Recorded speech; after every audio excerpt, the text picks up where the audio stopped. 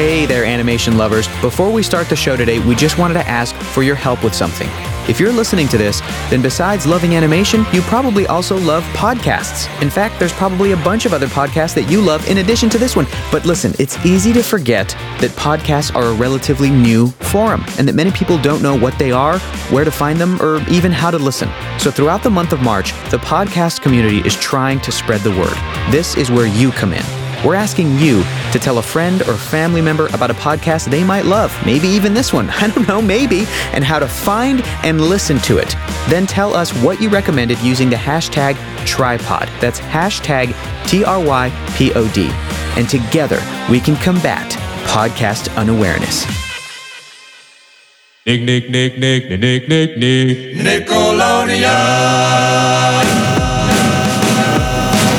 From Nickelodeon Studios in Burbank, California, this is the Nickelodeon Animation Podcast.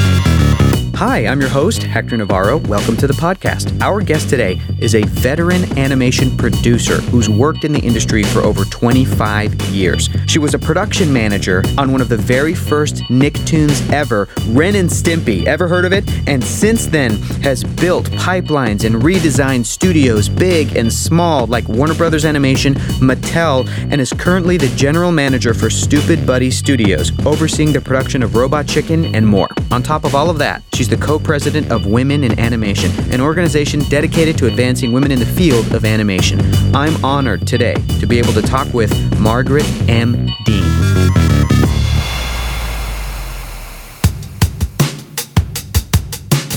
My mom wrote a letter to Mattel when I was a kid saying, you guys should make a movie about Barbie.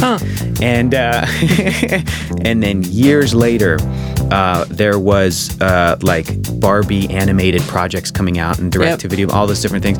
And my mom takes credit for that. She's like, okay, all right, I see what they did. Like I'm like, Mom, that's not, it isn't how it's worked, but let her think it. Yeah, exactly. Yeah. You never know. There's some residual in there or something that you should be getting. Oh, my mom would be thrilled to hear that, Marge. That's so funny.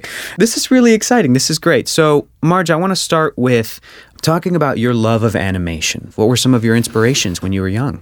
I was not a big animation fan when I was a kid. I mean, not that I didn't like it, but I wouldn't say. I know so many total nerd zealots, animation zealots, and I was not that. My current love of animation really comes from I studied experimental film and video in an art school down at UC San Diego. Cool. And I think it's really from that I just got fascinated. I mean, because experimental film and video is animation. Yeah. And so being able to, just having a love for visual, especially the graphic visual and manipulation of images and all of that is where it started. And then put on top of that telling stories. Yeah. That's really how I came to it. That's awesome. When you were studying experimental film, was any of that animation stop motion animation? I'm trying to think if there was. No, I was working on an optical printer, and so I was manipulating live action footage. Like I did do rotoscoping. Yeah. And then actually tried drawing, but I don't draw. I'm not trained to be. I'm more of a photographer type. But I did, after getting my degree, I moved to Alabama and became the executive director of the Alabama Filmmakers Co-op. Oh, wow. And it was a NEA-funded regional media center. Unfortunately, it was around the time Reagan became president, and he basically cut off all NEA funding. Yeah. And so we were sort of cut loose and in this little community where there was a lot of local support, but no more funding to do larger documentaries, which is what we had been doing. Yeah. So we realized we had to start creating programs for the community, and we had a screen viewing series that we would do, Movies on the Mountain, which was really kind of cool. But what's Movies on the Mountain? Oh, we would do outdoor screenings. That's cool. There's a big mountain I was in Huntsville, Alabama, and so there was a big mountain that had like log cabins and stuff on it. So we would go up there, and on the side of this old church, it was exquisite. It was really lovely evenings. But I realized I could teach animation to kids, and that there was, and at that point, animation was really starting to take off, and the kids were watching lots of animation, and And so I just started putting together classes to teach kids how to make their own animation. And so that's where the stop motion came in, because it was logical. And for them, what was very exciting would be to be able to make their toys move. Yeah. So we did a lot of that, which is what Stoopid Buddies is all about, really. Absolutely. It's a lot of making toys move. How did you end up working on Ren and Stimpy? After getting my degree in experimental film and video, I figured out that I was totally unemployable. And so I was like, I got to figure out how to get money to make productions and to make films. And that's what producers do. So I started looking into producer programs, and there were two that stood out. And one was at UCLA and one was at USC. So I got accepted at the UCLA program. And as part of that program, they had at the time, there was the Telluride Film Festival had a special student program. And so I went. Our program was they would bring people who had come to the festival in to speak to students. So there was one group of people they brought in that included Frank Marshall, Kathleen Kennedy. Wow. And, it was the whole Amblin gang. Yeah. And so I'm sitting in a room mostly with young men, and all of the questions are about, how do I get you to read my script? How do I get to a job as a director? Yeah. How do I get you to buy my movie? And it just and I got really bored. Yeah. And so I was like, all right, I got to ask something else, because I just can't take this anymore. I'm really so bored. And so I raised my hand and I said, what do you think makes a good producer? And their faces lit up, and they went on with this really brilliant discussion about what producing is and what producers do and all this kind of stuff. And I could tell they were as relieved to have this conversation as I was to hear it. So after the whole thing was over, I was, how you mingle around right after, and sometimes you go up and if you talk to the people who have been on stage. So I was like, all right, I got to do something. I made a connection, and I could see that Frank Marshall, acknowledged me, like he just I made eye contact with him and stuff. So I just went for it. I was like, all right, I got to go ask him some question. I got to come up with a question that's going to close the deal. Yeah. And make some sort of movement here. And I had no idea what it was going to be.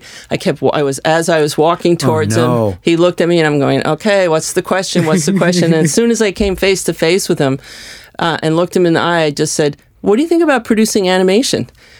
I have no idea where it came from. Wow. It just sort of popped out of my head. And he was like, animation is the greatest. It's the new thing. And he got really excited and, talked about, The Simpsons and Roger Rabbit and all this stuff. And he said to me, are you in LA? And I was like, yeah, I'm at UCLA. And he goes, call my office. It was like my Hollywood moment. Happy, happy, joy, joy. Happy, happy, joy, joy. Happy, happy, joy, joy. Happy, happy, joy, joy. So I called, it probably was over the course of a month. I would call every week. I would call, I'm just calling back. And okay, he'll give you a call back. And finally I thought, this guy is so busy. I mean, he's never going to call me back. And it's not like he's a rotten guy. He'll never call me. He's just like, I have a glimpse of what the world is like that he's in. So I sent him a fax with my resume and in it just said, we met at Telluride. I really appreciate it, blah, blah, blah. I just want an opportunity. I'd love to work in animation. If you could open a door, I'd work for free. I'll intern, whatever. Yeah.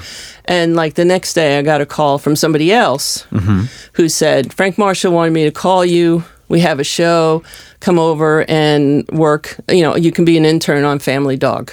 And so I made a friend there with the production coordinator, Jim Ballantyne. And then they shipped the show off to Canada, and I went back to school and finished my degree. But as I was getting ready to graduate, Jim told me that something was happening and that his position was going to change on Ren and Stimpy, and he might need my help. And Jim brought me on actually as a PA. What was it like to run around and work on Ren and Stimpy? It was wonderful, hilarious, terrifying, stressful. It was an amazing group of talent. But also with that came a lot, especially for a production manager. A lot of challenges to be able to wrangle talented, emotional, people who just had been traumatized. Yeah. Because like and at the time, I personally was recently divorced. So, and I was a single mom at this point with 2 young children. Oh my gosh. And so I walked into the room and I totally recognized the energy in the room, which was, this is post-divorce.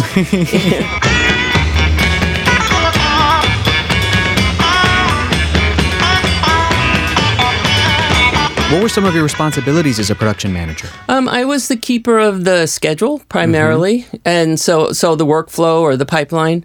And in that environment especially, things were constantly in flux. Yeah. Because you depended on, I don't even remember how many people we had, but I think it was like somewhere between 35 and 50 people.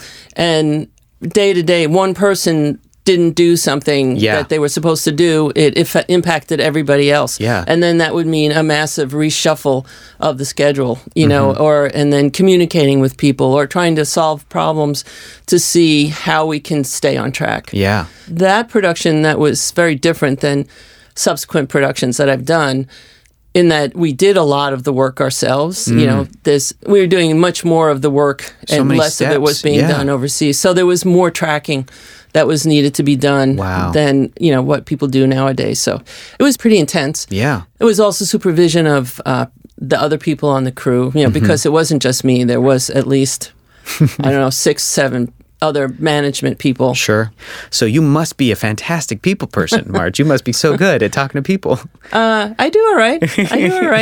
I think my strong suit is that I'm a trustworthy person. I'm an authentic person. I try anyway. Absolutely. And so people know when they talk to me that I will tell them the truth. Yeah. I don't really... I'm trying to think of the proper language. Sugarcoat it, I guess? Thank you. I don't sugarcoat things, but I'm also, not, I think there's that balance of being able to, and it's taken years. I wasn't as good at this, and I probably got myself in trouble by being a little too blunt. Sure. So I've learned how to balance it with being kind, but being direct, and understanding that everybody wants to do a good job. Yeah. And the role of production is to help everybody on the team to be successful. What was your experience like working at Warner Brothers Animation? It was great. I think that was some of the most fun that I got to have. And part of it was I was allowed to move more into the creative realm. All my previous jobs as, being the person focused on production management and pipeline and all that. And at Warner Brothers, I had such a good tie with the creative development team that they let me be involved in a lot of the discussions and the, development of the new series. And Warner Brothers had been in this... heyday, its previous time with heyday, and had budgets that reflect being in a heyday. And people were spending lots of money, and I think it was a new era that was being brought in, and they needed to learn how to do shows at a much lower rate, which was more like the shows we were doing at Sony or the budgets that we had at Sony. They were, almost half, probably slightly more than half of what Warner Brothers was paying. Wow. It was spending on their shows. So that was a lot of what I did was I helped the people who were running production there to start to understand how they could do things less expensively. Was a part of that was like new technologies? Because I know Flash animation became a big thing. Was that a part of what you guys were doing? Definitely. Yeah. Yeah, and bringing in new technologies. Mucha Lucha, which is a show I'm really proud of. Yeah. Initially, when they were talking about doing it, they were going to send it out to some little small Flash studio in New York, and I talked them out of it. I was like, this is because we had done a short series, Lenore, the Little Dead Girl, at when I was at Sony for the Sony Digital Group. Cool. And that's where it became obvious to me, like this was this golden tool that was going to make all the difference for us and actually make things really possible and affordable, and mostly to be able to keep a lot of the animation here and to not have to ship it overseas. That's great. And so I basically talked them into it, and I knew a lot of the key players around town. There were not very many at that time, but those guys became the core group of the Flash team at Warner Brothers, and then spun off and got hired in other places and are now, have their own studios or at Cartoon Network or any of the places. A lot of the people on El Tigre had come from Warner Brothers and had been involved in Mucha Lucha. That's right. So it was a very exciting time.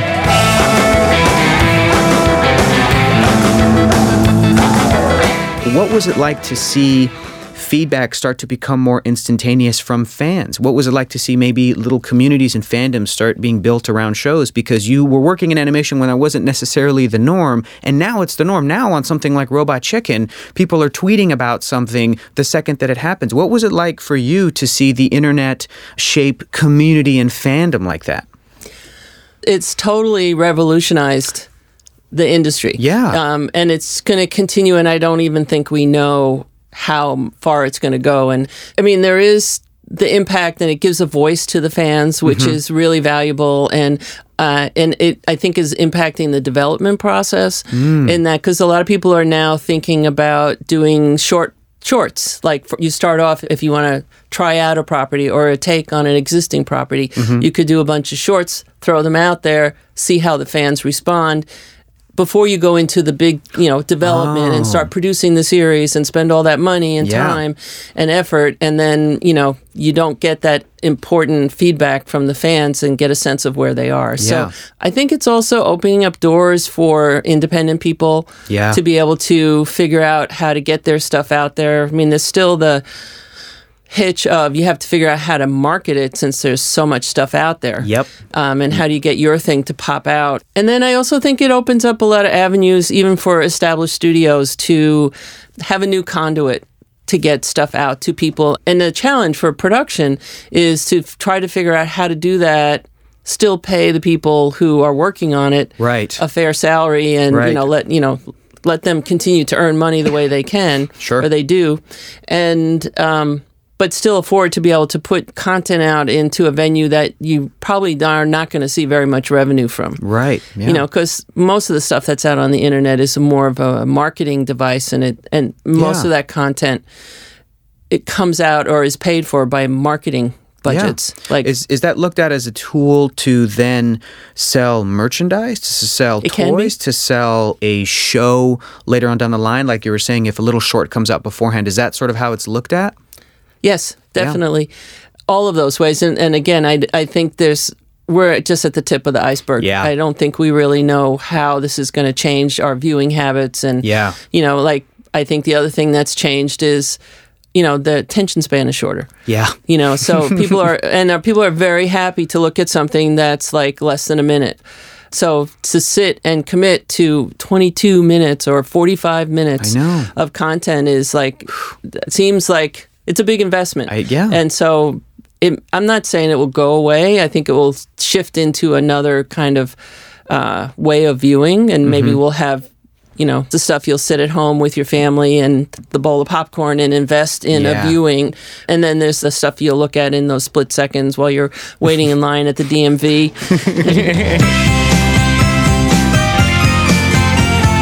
I'm really interested in your advice or opinion as the successful producer that you are, talking about how to market something. Wow.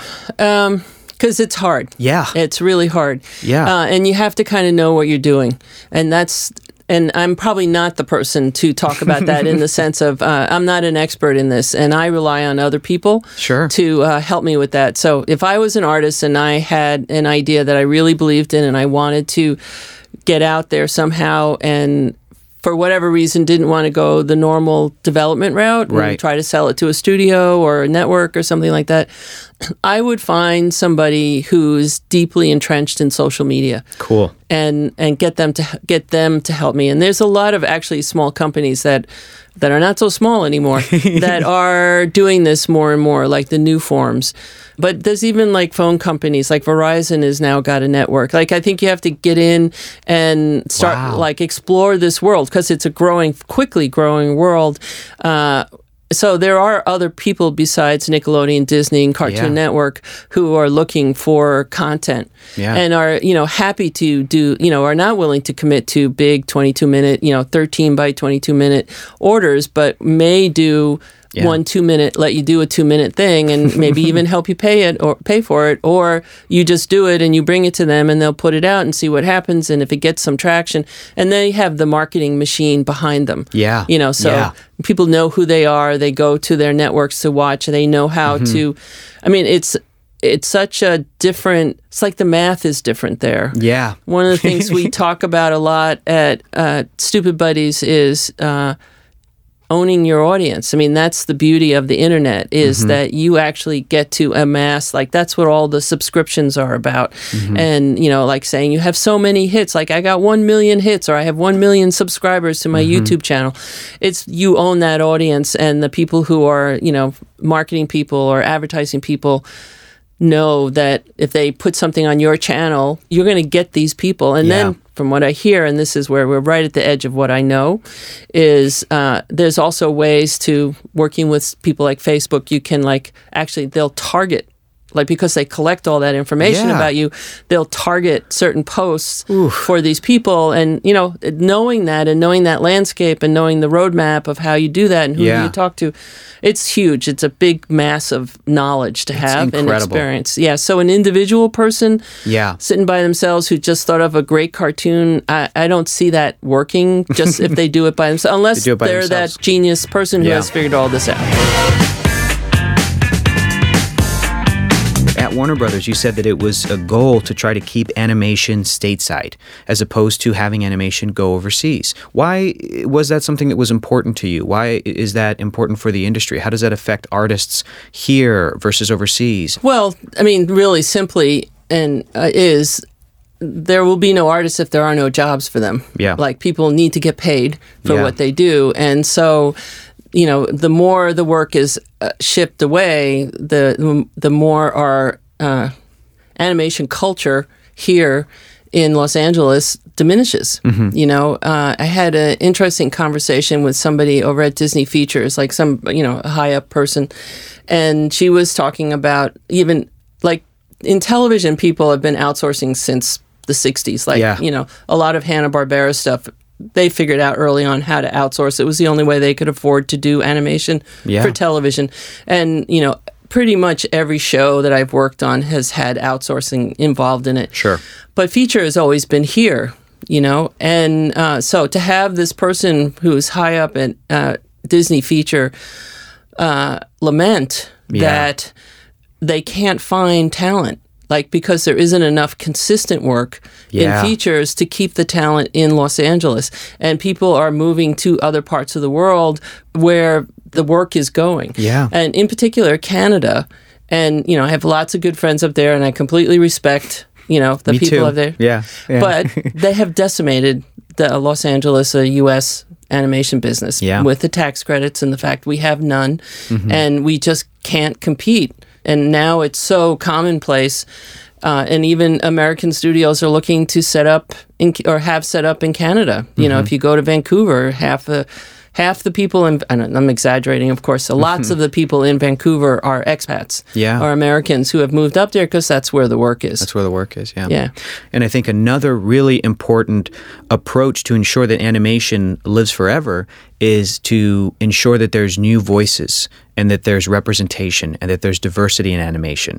And I want to ask about the Women in Animation's goal of 50-50 by 2025. Sure. What we discovered was, by doing a little bit of research, is that women, interestingly, make up probably on average 60 to 65% of animation programs.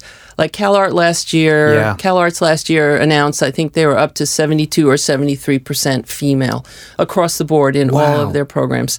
And yet, when you look at who is working in the industry in creative roles, women make up, the most recent number is 23%.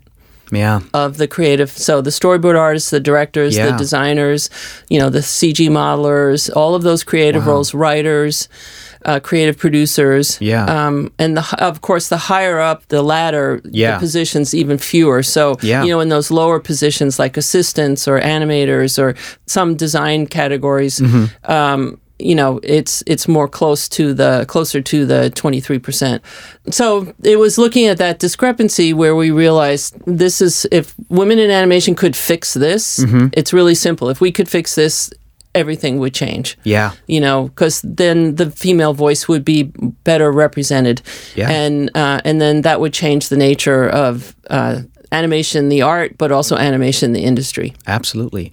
As the child of immigrants, my family's from Mexico, and I was born and raised in the United States. Everything that I've ever loved since I was a kid, whether it was animation or comic books, every single thing that I would be drawn to had a majority of white males that were sort of, just the majority of whatever that thing was. And I always like to use the analogy from the movie Ratatouille. The movie Ratatouille says in the beginning, anyone can cook. And by the end of that film, the message is a good cook can come from anywhere. But to me, it's really important that different types of voices are heard so that the thing that I love, whether it's animation or anything else, lives forever. Because if something is closed off, it will eventually die. It will eventually wither away because the old guard will keep it very protected and then it will disappear into nothingness. But why is it so important to have different types of voices represented in the creative side of animation? Well, I think you answered that question. I mean, that was very beautiful what you just said.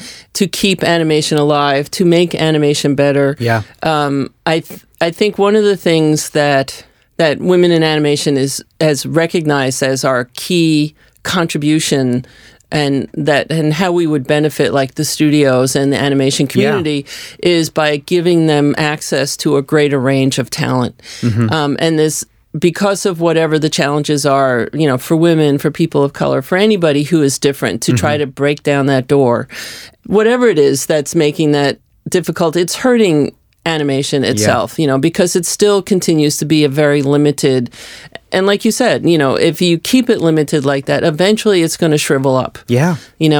And the one thing I do want to address that you sort of alluded to before is you can find that talent anywhere, right? But you have to look. You have to look. And that's what we say to the studios. Like I don't ask people to hire 50% women, but if you're looking to fill slots, like make sure you're looking at 50% women. If you start with that, I'm completely confident, 100% confident, you will hire more women if you'll find them. What was it like working at Mattel and overseeing the development of entertainment for some of their properties?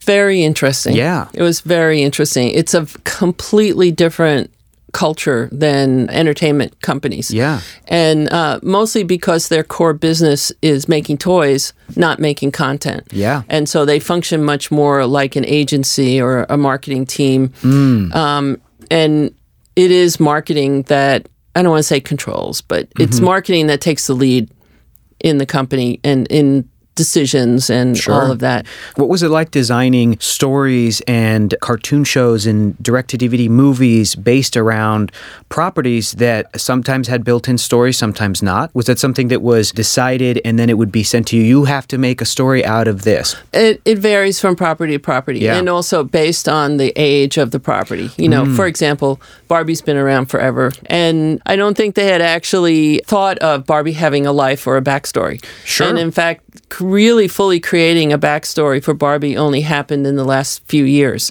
And before that, Barbie was really more of an actress or an avatar who would go into the movie, would even have a different name, and she would play some different roles. She would be a mermaid, she'd be a princess, she'd be whatever. But the other side of that coin was Monster High, and then later Ever After High, which was, they were trying to replicate the success they had on Monster High, was that they created the characters and the storyline and the mythos around the characters as they were creating the toys. And so by the time the toys came out, in fact, I think this was the first time content came out before the toys came out. Oh, cool. And I happened to be, which is how I ended up at Mattel, but I was at Wild Brain, and we produced the first webisodes, the first Monster High webisodes. Wow. And and so it was, it was an interesting experiment for them, and and it was totally successful. Cool. I mean, Monster High just totally blew it out of the water, made them tons of monies, and actually started to challenge Barbie's position. But so that's when they started going, they got it. They got that having content and having like a rich history and a rich character development was a different approach to being able to, it sold more toys in a lot of ways when people were totally invested in this world that was being created.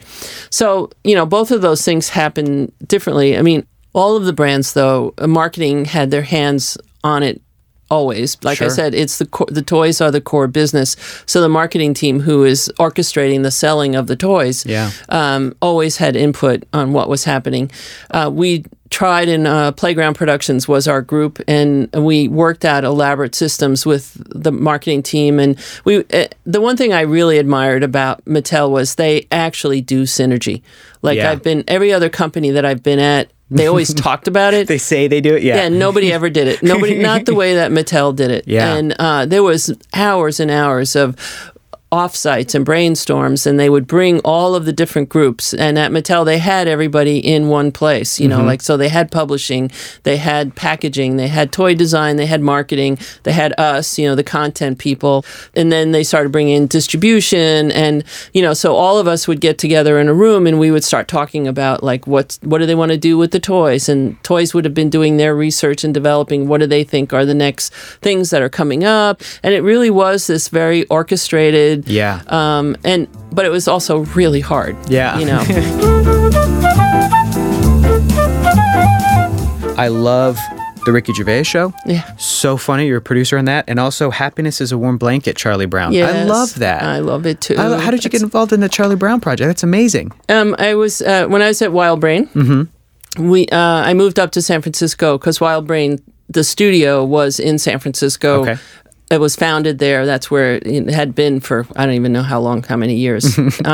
Anyway, I got invited up to the Schultz place, to Santa Rosa. Yeah. And sat down with them. And I know it is because they had hired Andy Bell, who I knew from Warner Brothers. I had met him when I was at Warner Brothers, and he did some work with us, and then they hired him to direct whatever the movie was that they were going to make. Cool. And so I think he told them, he found out I was at Wild Brain, and he invited me up. Yeah. And they were like, we want to do a movie. We have a DVD for Warner Brothers, and we want to spend $2.5 million. That's our budget. Yeah. And we want to animate it all here. Yeah. And I was like, yeah, that's not going to happen. And I was really blunt with them. And I was like, that will never work. You have to send it to Korea. You have to, it's the only way. And I had just come off doing like 10 DVDs for Warner Brothers, right? Sure. And so it was like, I know how to do this. I know how to do a $2.5 million DVD, 2D film. And initially they decided to go with somebody else who I think had told them they could do it. Right.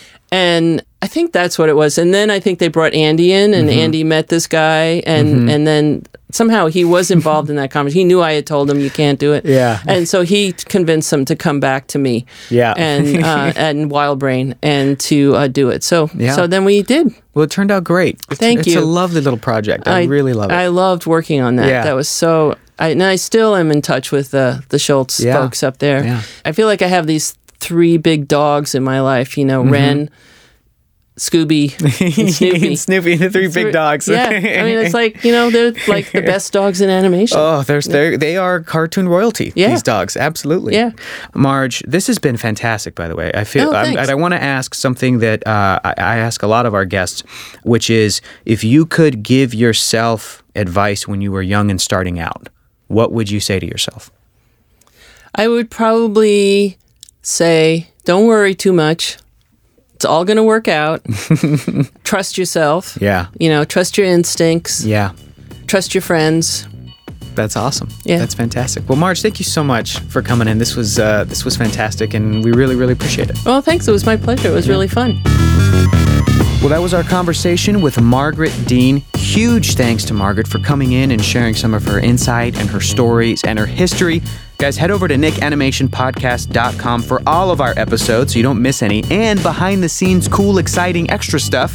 Wherever you're getting your podcast from, wherever you're listening or watching, Leave us a review or a comment if you'd like. It really helps us out. Thanks to the awesome crew who puts this podcast together. This podcast is produced by Jonathan Highlander, Dana Vasquez-Eberhardt, Kelly Smith, Andrew Hubner. Original music by Useful Creatures. This week's episode edited by Josh Caldwell, Jonathan Highlander. All of the incredible social media for our podcast is made by Narbe Manassians, Sammy Armiger, David Watson. And thanks to the man who works the controls and makes me sound better than I have a right to, Manny Gralva. Until next time, thanks for listening to the Nickelodeon Animation Podcast, and keep watching cartoons.